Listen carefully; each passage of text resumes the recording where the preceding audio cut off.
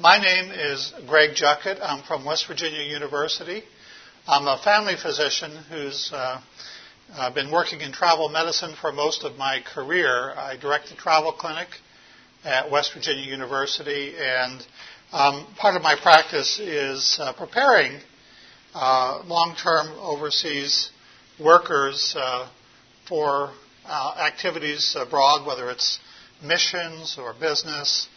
And the long-term traveler has different needs than the short-term vacation or short-term mission traveler. And we have a very different approach, I think, if you're going to make a commitment to travel abroad for a year or more. Of course, the myth of the long-term traveler, striding across the globe, conquering the nations for Christ, is sometimes very different from the reality, which is pictured below, of an exhausted man hugging his luggage. And I usually identify more with the guy on the bottom. And you'll have both moments, I think, when you travel overseas. But just be aware that there are high points and low points in any adventure in life. We can, at least we can try to get better. Yeah. And is this good for everybody? All right. Thank you. Oh, I've got another side. All right.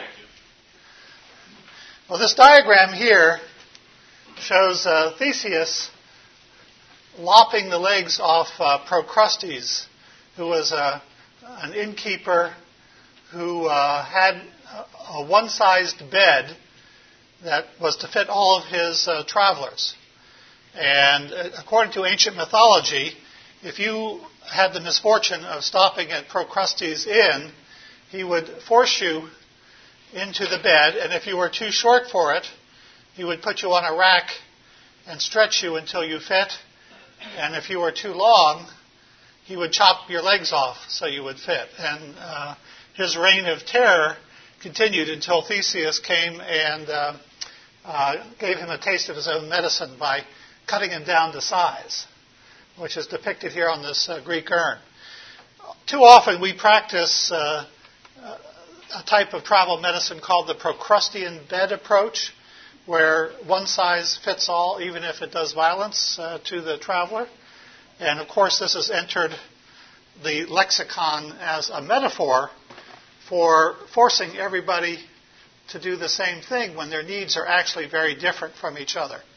And so I'm going to urge you to consider a traveler's itinerary and their needs, and then adapt what you know is best for risk reduction to those particular needs, and not give everybody the same exact advice. But we're going to talk a little bit about traveler's diarrhea. We're going to talk about malaria prevention if you're going into a malarious area. And we're going to talk about some travel vaccinations, focusing on what long-term expatriates might need, and a little bit about accident prevention and culture shock, which are big issues for the long-term traveler. And probably the major reason for the long-term traveler going home ahead of the scheduled time is not illness, but is a psychiatric problem in a family member. So your son or daughter develops a problem with major league culture shock or becomes depressed. And then the whole family has to go home to deal with that needs of the vulnerable family member. It's often the wife or the spouse of the long-term worker who may have less to occupy their time and go into culture shock. Now, the long-term traveler, in my experience, is a breed apart, okay? Just to gauge the audience, how many of you have been long-term expatriates overseas? Okay, I just want to make sure I don't offend too many people here, because these are unusual, often eccentric people who have tremendous skills and they may be cautious on arrival in the country, but it doesn't take long before their risk tolerance increases, and they, as I say, go native. They are prone to adventurous eating. They start out following the rules for malaria, but how many of you have seen a long-term expat who's still taking their malaria prophylaxis the way they should? It doesn't happen very often. They usually end up abandoning it and sometimes getting malaria over and over again. And in my experience, they often ignore needed vaccinations unless it's mandated by their mission organization. There's also the risk of accidental death in the long-term traveler. And the biggest killer of missionaries is not what it was in the 19th century, which was diseases like malaria and typhoid. Adoniram Judson lost his first family to tropical disease when he was in Burma, and then he lost much of his second family to tropical diseases as well. Fortunately, we don't live in that sort of world anymore. But we do have accidents. And what kills missionaries overseas is motor vehicle accidents, such as riding your motorbike to work, which is often the most practical and least expensive solution, but also by far the most dangerous. And so if you want to really reduce your risk of getting killed while living abroad, don't ride motorbikes, okay? As a matter of fact, in Siem Reap, Cambodia, they've made it illegal now to rent motorcycles to foreigners. And the reason is that so many were being killed on the very first day because they weren't familiar with the traffic patterns and the chaos that reigns on Southeast Asian roads. So somebody from the UK or the US would rent a motorbike, go out, and they would have a lifespan of 1 to 2 hours on those highways. And often injuries that would be survivable in the United States are fatal overseas because in that golden hour or so that you have to get to emergency care, you don't get the care that you need. So that's a somewhat dismal beginning here. Let me tell you that many people have wonderful careers overseas and stay perfectly healthy. But we do need to make sure that the overseas worker is going to be properly motivated to take care of themselves. In many respects, the long-term expat is like the VFR traveler, which we call visiting friends and relatives. And travel medicine docs actually dread this VFR traveler even more than the long-term expat because they are notoriously resistant to seeking care. And most of the cases of malaria I see at West Virginia University are returning VFRs or long-term expats who either never took their malaria pills as directed or gave up on taking them and didn't finish them properly. So this says, are you pretty good with your fists? Okay. And some of you may be going to destinations that may have some personal risk involved, whether it's usually it's robbery or crime or terrorism. My wife grew up on the mission field on the border between Thailand and Burma, and the big risk there was robbery, and it was warlord territory at the time she was growing up in the Golden Triangle, and it was fairly common for missionaries just to be killed in robbery attempts because they were outside of the area where Thai law really applied. But although we spend a lot of time worrying about things like terrorism and robbery today, most of the mortality that occurs in the younger traveler is, again, motor vehicle accidents. And for travelers my age, the older traveler, it is death secondary to pre-existing conditions. Okay? So, you have your heart attack in Asia instead of in America, but it was a heart attack that was probably going to happen. Okay? How many of you are familiar with the Yellow Book put out by the Centers for Disease Control? I see a lot of hands going up, and that's great. This is the standard of care for overseas travel in the United States, and we get most of our recommendations from that.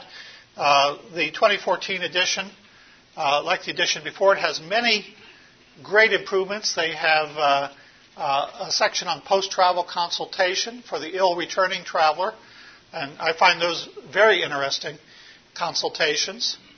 We do a lot of risk management, which is what travel medicine is.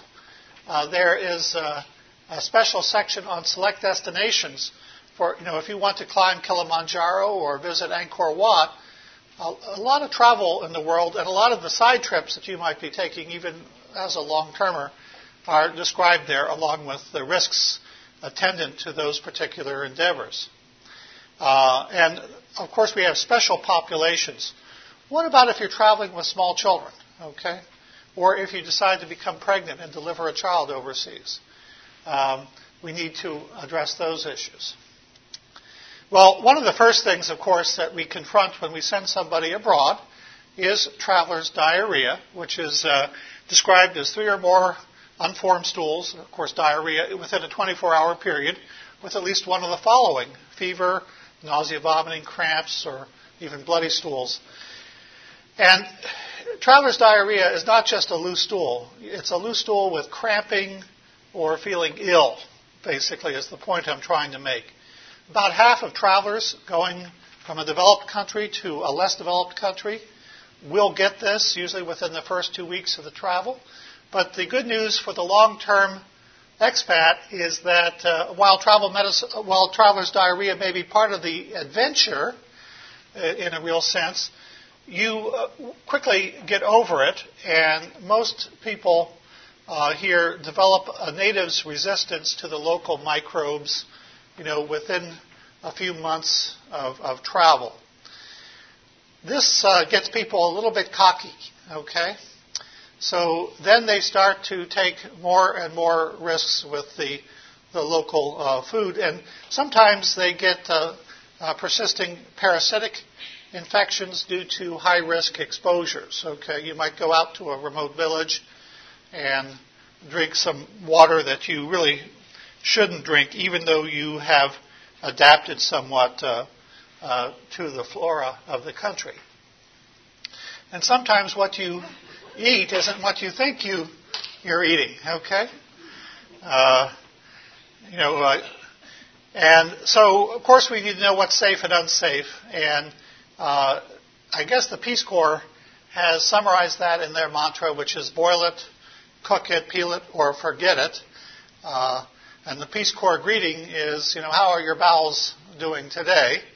Because people's ups and downs and the way they feel often relates to their intestinal health if you're in a remote enough area. But we want you to avoid street vendor fare. You realize, of course, that street vendors often do not sell everything that they have immediately, and they hold the food overnight, the leftovers. Bacteria produce toxins if it's not properly refrigerated, and the next morning when they reheat that food, the heat-stable toxin remains in the food, even though the bacteria are killed. And this causes vomiting with profound food poisoning. And trust me, I have suffered the consequences of eating off the street. It tasted delicious at the time. And then I'd spend the ensuing 24 hours, hugging a toilet, basically paying my dues for that. And I don't care how long you've traveled overseas, how well adapted you are to the native flora, if you get exposed to these toxins, you will be sick. Salads are high risk. Fruits that you can't peel, uncooked vegetables. Drinking from the tap is something you don't do in Africa, even if you've lived there for many years, okay? And sometimes things can trip you up that you don't expect, like the guacamole that they put out on the table that looks so delicious is often an ideal culture media for the bacteria that flies carry to it, and it just sits there on that table in the heat day in and day out and goes bad. So think before you eat. Of course, hot cooked food is usually quite safe.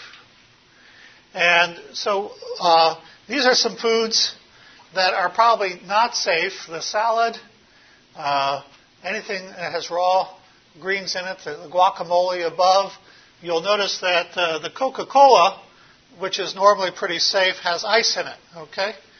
Ice will trip you up more often than not because it has the same bacteria that the tap water has, unless it's made from filtered or clean water, okay? So our strategy with traveler's diarrhea is basically, if you get cramping with sudden onset of diarrhea and you feel physically sick, you take a single dose of an antibiotic, and we usually use a quinolone like ciprofloxacin.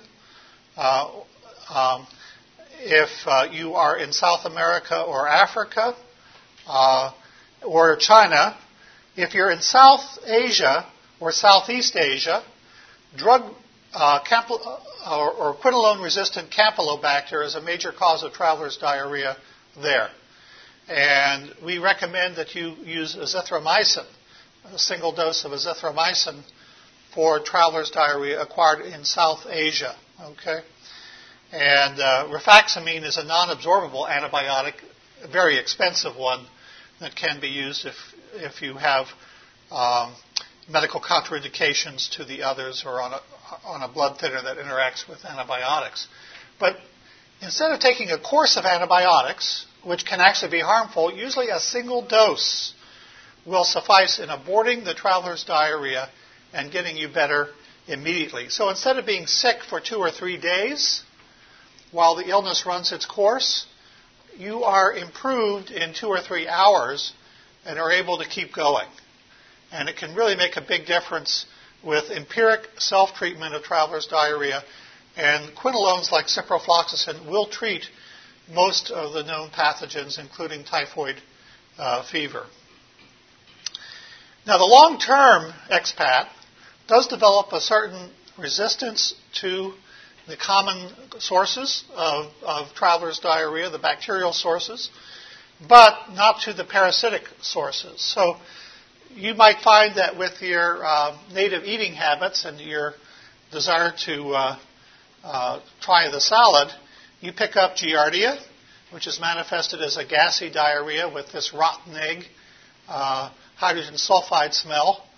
In Mexico, they also call it the purple burp because you're also belching up this hydrogen sulfide, and you can clear a room after your eructation, and it can be diagnosed that way, actually. Amoebic colitis and Clostridium difficile or C. diff infection, especially if you take too many antibiotics, can all cause persistent diarrheas.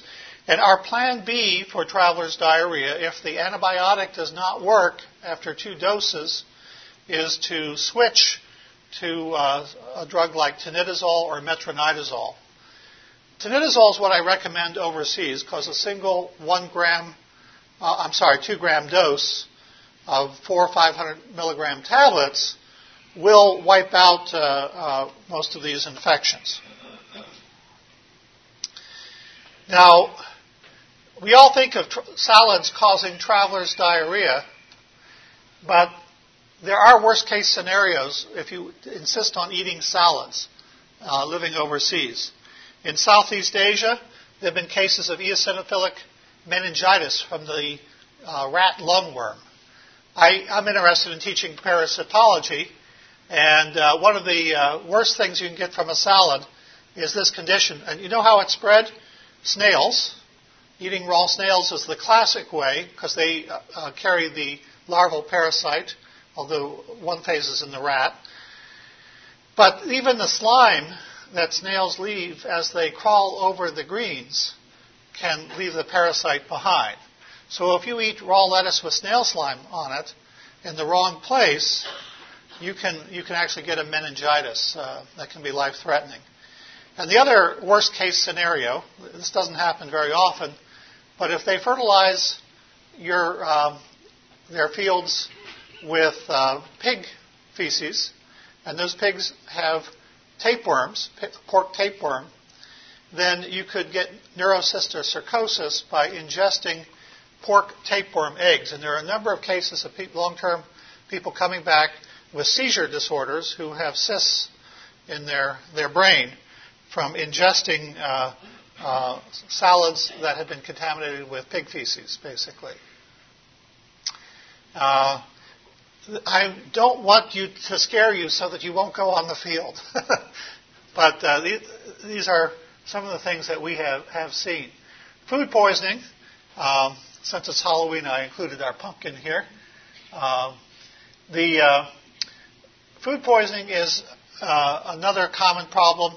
And the vomiting that you get with this is usually not responsive to antibiotics because it's a preformed toxin. It occurs a lot faster than traveler's diarrhea. And one of the things that can be very helpful is a dancitron, perhaps better known as Zofran, originally used as a chemotherapy nausea drug, but is wonderful for quick treatment. Once you get into the dry heave stage and you've emptied your stomach, you can suck on one of these disintegrating tablets, and it often, calms the suffering. They say first you're afraid you're going to die, and then you're afraid that you might not. And of course, wash your hands.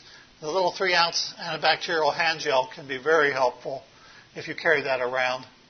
And if you're in Asia or Africa, always carry a little Kleenex packet because usually toilet paper is not available at a lot of the public restrooms. So we're going to switch over now to malaria prevention. The risk is greatest in Africa, especially West Africa, and in parts of Oceania like the Solomon Islands or Papua New Guinea.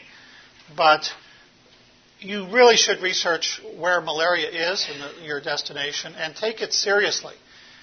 This is the one exception. I told you that we usually don't die of tropical disease like we did in the 19th century. But malaria is still a killer. And as a traveler from North America, you are as vulnerable as a newborn African infant. You have no innate resistance to the malaria parasite. And if you are infected with falciparum malaria, it could rapidly develop into cerebral malaria or pulmonary edema and be fatal. So we take this very seriously. This still can be a fatal illness. Now, there are lots of problems in long-term expats who are traveling abroad. First of all, they often do not take the proper chemoprophylaxis of the drugs. We don't have an effective vaccine for travelers yet that's commercially available. There are vaccines that have been developed, for infants being born that give them some temporary protection, but even those are not in widespread use. But travelers are often notorious at not finishing or taking their medications properly, and there are both real and perceived side effects of these drugs that we may want to cover. So I always try to look at where they're going to be visiting and where they're going to be staying at night, because remember, the Anopheles mosquito, the vector of malaria, feeds only after dusk. So if you're in an air-conditioned hotel, your risk is very different than if you're camping out in a thatched hut in a village in Papua New Guinea. And the benefits, of course, should outweigh the risk of taking the pills. Don't forget to use a bed net, and don't forget to use insect repellents. These are often your first line of defense against malaria. And, of course, the malaria prophylaxis has to be both affordable and tolerable to the patient if you expect them to continue to use it. And early diagnosis and treatment of febrile illnesses that could be malaria is critical and perhaps life-saving. This map shows some of the malarious areas of the world. It's primarily the Amazon and patches in Central America right now, and also Africa and South Asia. Malaria is changing a lot in the Americas. This is we have malaria maps that we generate for travelers. These maps came out of the Travax travel system. But you'll see that northern Costa Rica had malaria. This is the map from a few years ago on the left. And now there was essentially no malaria risk in Costa Rica, and it's not necessary to prescribe antimalarials for this country now. So things change over time. If you go to India, the red areas are areas that are currently considered malaria risk. You'll notice that North India has a lot more malaria than South India. Most of the travelers to South India do not get malaria prophylaxis anymore from me. Okay? In North India, when are you going? Because malaria is largely a seasonal disease there. It peaks during and shortly after the monsoon season in the summer when all the rains cause mosquitoes to breed. And so if you're going to India in July, August, September, you're going during the peak mosquito activity, and you're likely to be exposed to diseases like malaria and dengue fever at that time of year. If you go in February or January, February, during the winter, there's very few mosquitoes, and chances are you won't need to take malaria prophylaxis even in the red area because the incidence would be very low. So if you were a traveler in India, I would put you on prophylaxis during the high risk portion of the year, but you wouldn't necessarily have to continue it throughout. This is an example of tailoring the recommendations to the patient instead of doing what a lot of travel medicine doctors do in the United States, which is if you're going to India, you're going to take malaria pills. It doesn't matter where you're going. That's the Procrustean bed approach. So you have the expense and the hassle of malaria pills, but really you don't need them if you're going to Tamil Nadu, in the south. About insect repellents. I really recommend, I don't know how many of you are afraid of DEET containing repellents, but you really don't need to be if you use a preparation that is under 50% DEET. And you can use this pretty regularly and safely. Obviously, you don't want to ingest it or put it on your children's fingers if they're sticking their fingers in their mouth, but 35% or anything between 20 to 50% DEET is probably safe and effective.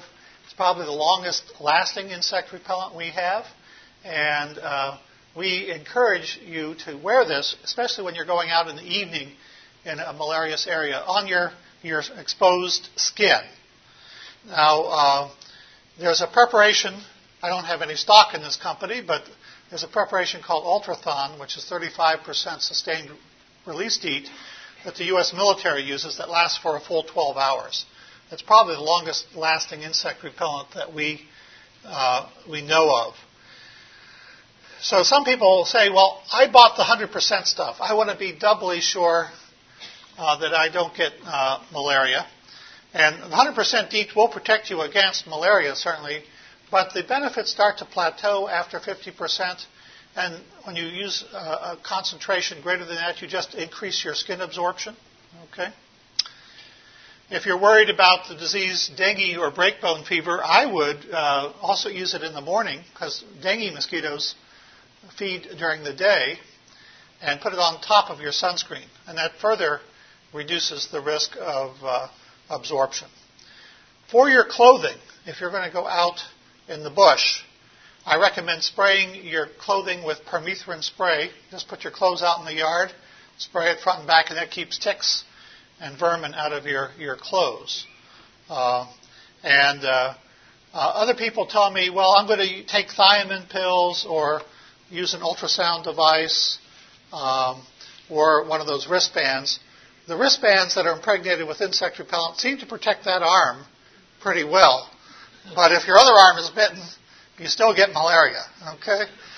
And there's even, much to my horror, when I was in Papua New Guinea, we found families giving homeopathic malaria prophylaxis to their kids. And there was this DMAL 200, which was manufactured by Blue Turtle Pharmaceuticals, which is basically, just a diluted homeopathic remedy that had no medical evidence for effectiveness. And they were in a high-risk area for malaria and using a homeopathic unproven treatment. My purpose is not to slam homeopathy, but my theory is that the more serious the potential condition is, the more our standards for medical evidence, the higher our standards for medical evidence should be in terms of protecting our families. So, of course, bring the right insect repellent. Here, McAllister brought on instead of off, and they're suffering the consequences. Don't rely on Skin So Soft, for your malaria protection, because it won't work for very long, okay? I have some funny stories about that. So what if you are bitten by a mosquito that carries malaria? It takes about at least a week of incubation before the malaria parasite multiplies itself in your liver and then infects your blood. So, you have to be in a malarious area for longer than a week, usually, to actually come down with the disease. And there are several drugs that protect you against it. Chloroquine was the old standby. It was taken weekly, and it was a wonderful drug for malaria, both for prevention and for treatment. It was safe during pregnancy. Apart from very bitter and potentially toxic to kids in overdose, it was a wonderful drug. The problem with chloroquine, of course, is, as we all know, the malaria parasite has evolved resistance to it, and for all practical purposes, chloroquine is only effective now in Haiti and in Central America, where the falciparum malaria still has not become resistant to it. Outside of the Dominican or the island of Hispaniola, which is Haiti and the Dominican Republic, and Central American malarious areas, we usually don't use chloroquine now. Mefloquine is the drug that was supplanted chloroquine. The brand name is Lariam. It's also weekly, chemically somewhat similar, but it has a side effect that has made it rather notorious. Can any of you tell me what mefloquine or Lariam is known for? Vivid dreams, suicide. Well, suicide is way down on the list, but certainly it can make you crazy, okay? And that's what people are afraid of. I'm going to address that issue. I think most people just get vivid dreams, but if you have any history of depression, anxiety, my personal theory about mefloquine is, however high-strung you are, taking mefloquine for prophylaxis will ratchet you up one notch on that scale. And for some of us, that's not a very good thing to happen, okay? And so we'll talk a little bit about that. But mefloquine, with that side effect aside, is probably the most convenient option for the long-term traveler because it can be taken on a weekly basis and it's affordable. Doxycycline can be taken daily. It can be rough on the stomach and give you a lot of heartburn and some sun sensitivity. For some people, it works wonderfully, and it's safe to use long-term, even for years, without bad consequences. Our most popular anti-malarial for the short-term traveler is Malarone, also known as atovaquone and proguanil. Atovaquone is a drug that can be used for pneumocystis carinii, pneumonia if you're allergic to sulfa. Proguanil is an old British anti-malarial. In combination, this seems to be a very effective, albeit very expensive anti-malarial pill. Now Malarone went generic a year ago, but the cost has not dropped substantially yet, and it still costs close to $5 per pill, and it's taken daily. Any of you see a problem there with the long-term expat? Yeah, I mean, you can't afford it unless you have.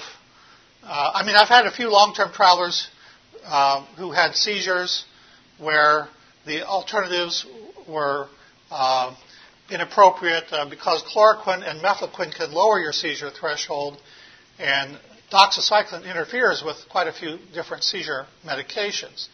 So if you have epilepsy, Malarone is your best bet, and we do have long-term travelers who are on it because they can't take the other options. But in general, it's too expensive for trips longer than a month. And Primaquine we use for terminal prophylaxis. Some people use it outside of Africa for long-term prophylaxis in malaria. But we're not going to get into that today. Now, when to use which drug, okay? And here, I want to tell you that mefloquine is often our best long-term option. It's weekly, it's safe in pregnancy. But the downside is the initial risk of some neuropsych side effects. And let me tell you, initial is a key word here, because I've found that if you can take mefloquine for about a month and you do well with it, you're likely to do well with it ever after. You're what I call mefloquine proven. So I know that I can take mefloquine and it doesn't bother me that much. Yes, I have some bizarre dreams. They're not nightmares, but they're very realistic. But it doesn't seem to affect me too much.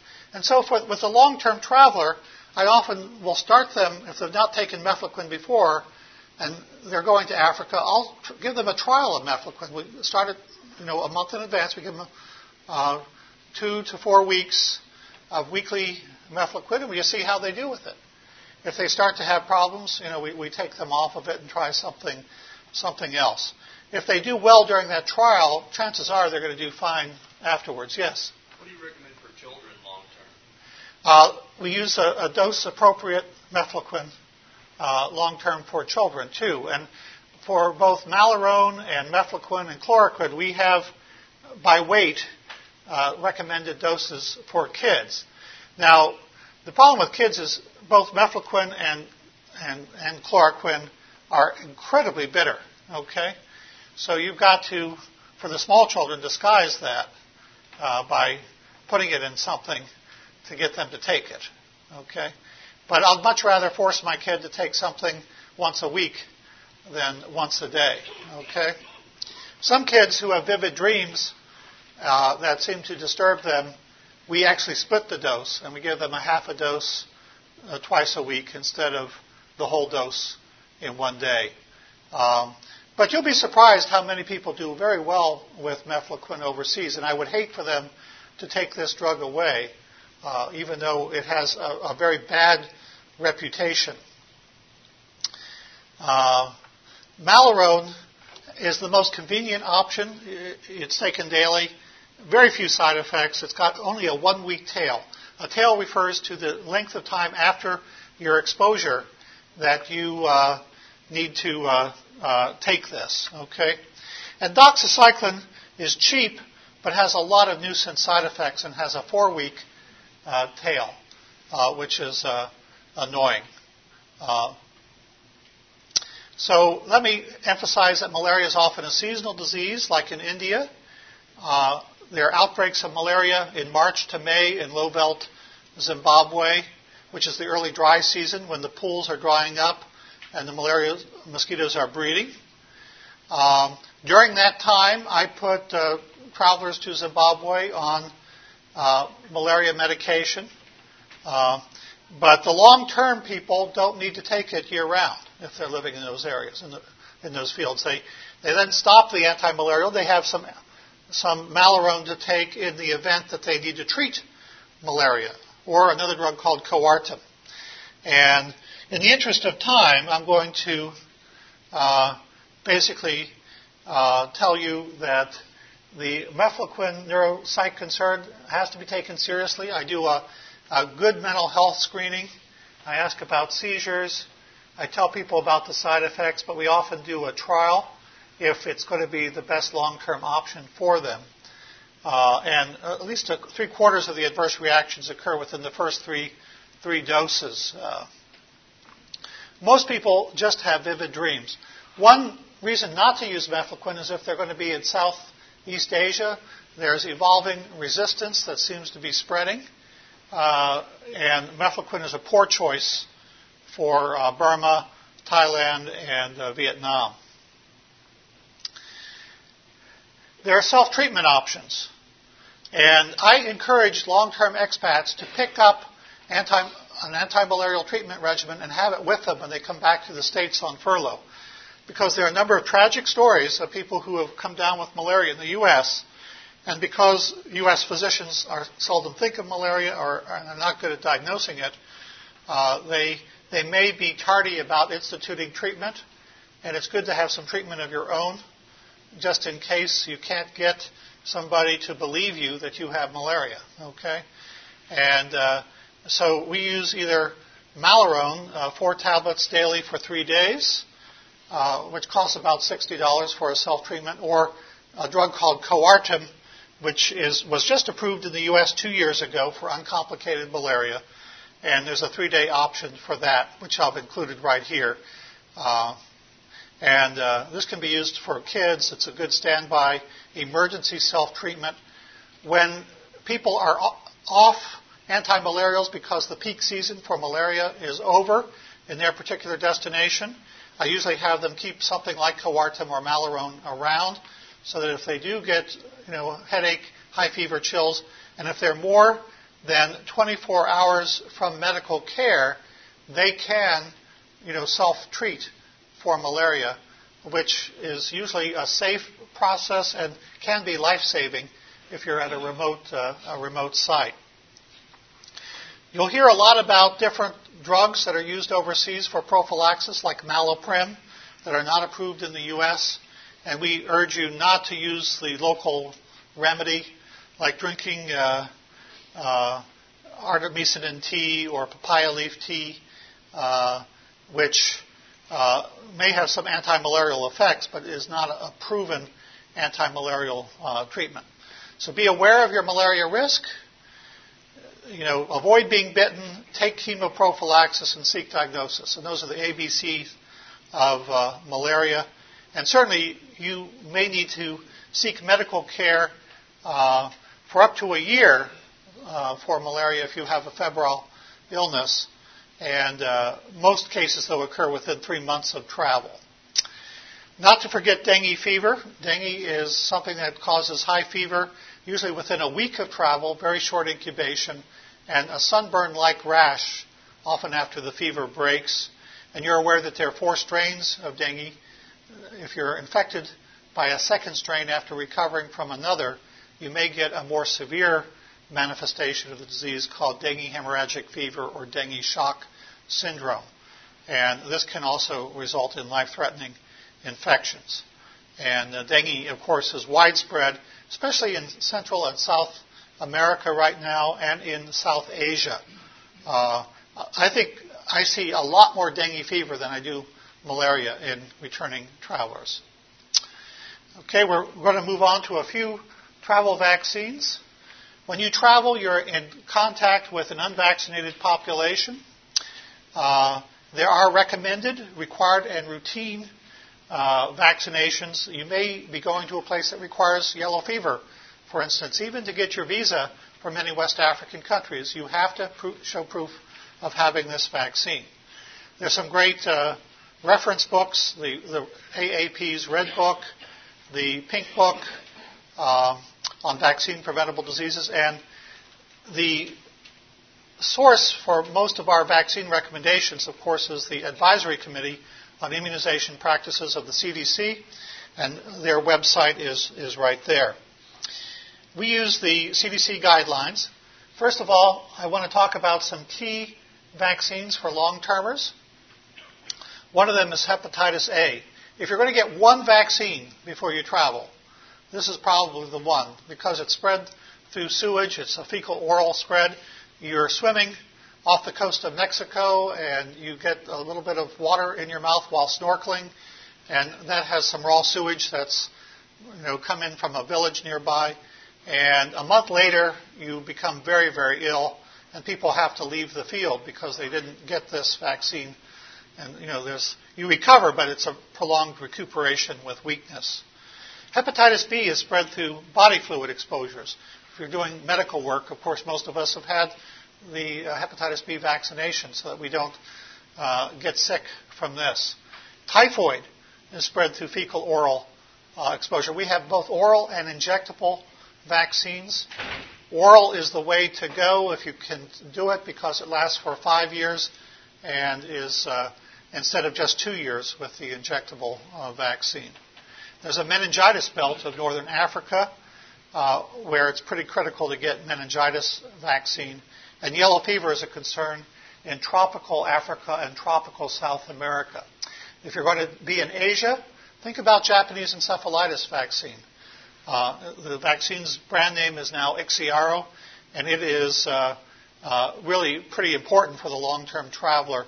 It's a rare disease, but a terrible disease if you get it with long-term sequelae. And if you're traveling with kids, by all means, think about getting them vaccinated against rabies if you're going to a rabies endemic area. Now, some vaccines are live vaccines. Yellow fever is a live attenuated virus, and it has caused deaths in immunocompromised people who've received it. And there's a warning in giving yellow fever vaccine if you're over 60 now, because if you're over 60, you're more likely to have an adverse flu-like episode. But I want to tell you that this vaccine can actually cause a form of yellow fever in immune-compromised individuals, and we usually screen pretty carefully to make sure people are candidates for it. I see travelers who want to go out on the mission field who are on TNF-alpha inhibitors for rheumatoid arthritis. And as you know, those are immunosuppressants and increase the risk of all sorts of tuberculosis and fungal disease. And you can't give yellow fever, measles, oral typhoid vaccine if you're these live vaccines if you're going to be on drugs like that. So hepatitis A, please make sure that you get that. It's just a 2-shot series. After you get the booster shot, 6 to 12 months after the first, you're good for life. It's safe in kids, and it is just a wonderful vaccine that has replaced the old immune globulin shot that we had to get before this came out. There's hepatitis B vaccine. And by the way, we have accelerated regimens for this if you need more rapid protection before getting out on the field. This is for any sexual or body fluid exposure, and especially for longer-term travelers. I took this picture in Bangkok in the Patpong district, and I have, and this is difficult to say, but missionaries are people too, all right? And there are a number of single guys on the field who have fallen to temptation and gotten sick. And hepatitis B is a protection for them, especially in high incidence areas like Asia. And we have Twinrix vaccine, which is an AB combination. I'm just going to run through a few others because we're running out of time. There is no hepatitis C and hepatitis E vaccine commercially available, although E has been developed. And Japanese encephalitis is a well-known problem in Asia. It is sort of like West Nile, and a lot of people get a illness that is flu-like but recover. But if you do get the encephalitis, it can be fatal in a third of people who contract it. And we recommend this for long-term travelers to Asia. It seems to be seasonal in the orange areas and year-round in the green areas, but this shows its range. And we recommend this for people going for more than a month to Asia during the summer risk period in the orange area. So consider this if you're going to be living in Asia. The cost is pretty high. It's about $500. It's 2 shots a month apart, but it's a safe vaccine. And pediatric doses were approved in May of this year, down to the age of 2 months. So your family can be vaccinated as well. And there are also cheaper Japanese encephalitis vaccines available in Asia if you can't afford the U.S. prices. And we recommend cell culture vaccine, such as what they use in Japan or manufacture in Japan. So that's the range again. of where Japanese encephalitis is a threat. And this is a mosquito-borne virus. Meningitis vaccine is something that we really recommend, either Menactra or Menveo, quadrivalent conjugate vaccines, in the meningitis belt south of the Sahara. And rabies vaccines, we recommend that every family with kids, because kids are attracted to animals, consider pre-exposure rabies prophylaxis, where they get 3 doses at either 0, 7, and 21 days, or maybe 28 days. And this gives you tremendous peace of mind. The problem with rabies vaccine is it costs over $900 now to give in the United States. And so a lot of people are getting this overseas. We don't have the intradermal rabies vaccine here. Even though, and you may want to know this, that 1 ml of the IM vaccine is equivalent to 10 doses of the intradermal vaccine. And some people have, and this is very much off-label, given them 1/10 of an ml intradermally, like a PPD would be given, not subcutaneously, but intradermally in the skin. And they get protective antibody titers, and you can do basically 3 people for the cost of one $280 vaccination. India and parts of South America, especially Central America, are very high risk. And don't pet the dogs. And a common scenario is your kid is playing with the puppy that the neighbor has brought home, and that puppy dies of rabies, and half the kids in the village have been playing with it and have been nibbled on by that dog. And so you're looking at a major public health catastrophe.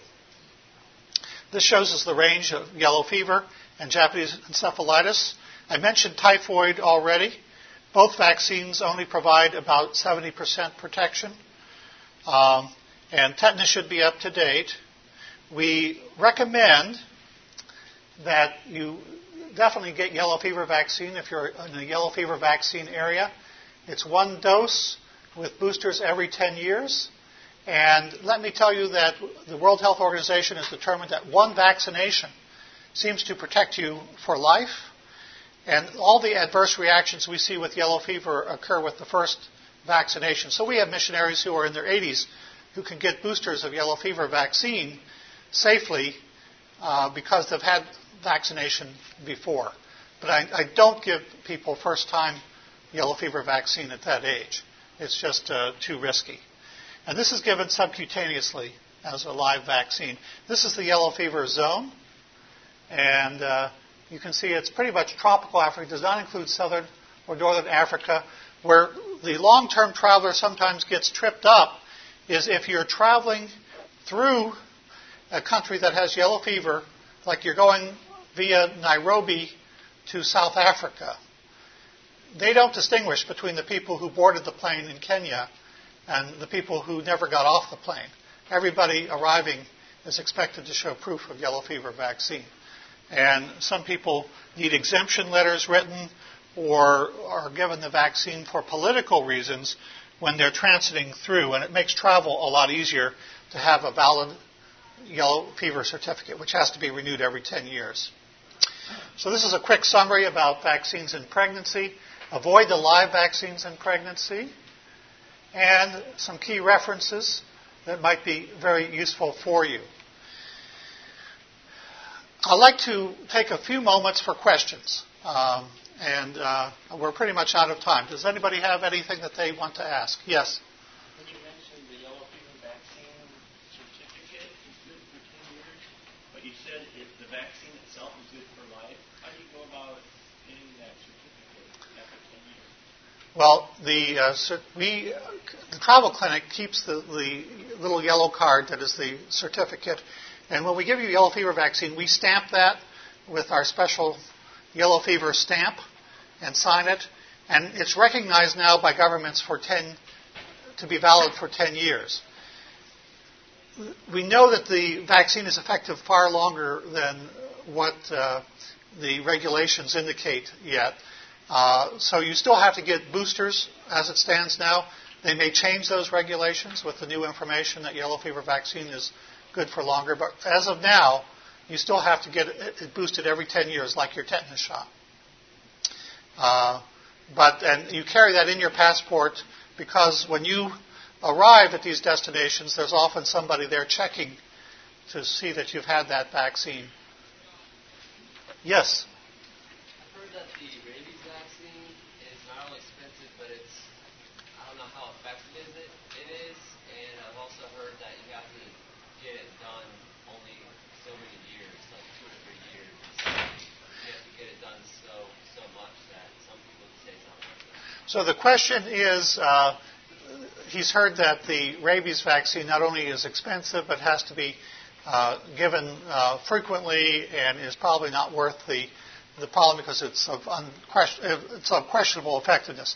I would disagree with that assessment. We have given people the 3 doses. I was actually chased up onto an exam table by a rabid dog in Guatemala. Somebody was yelling, "Perro loco, perro loco." And so I was cowering up on this table with 3 very fat Guatemalan ladies. And it wasn't my finest moment. But that's when I decided that I'm going to bite the bullet and pay for my rabies vaccination. And I can tell you that most people have very good antibody titers for even 10 years after getting that pre-exposure rabies vaccine. And it does seem to be effective at reducing the risk. And we're especially concerned about kids who may have unreported exposures that you would never prophylax against. So it can make a big difference. Well, thank you very much. If any of you have other questions, please come up and talk to me, and I'll be glad to try to answer them.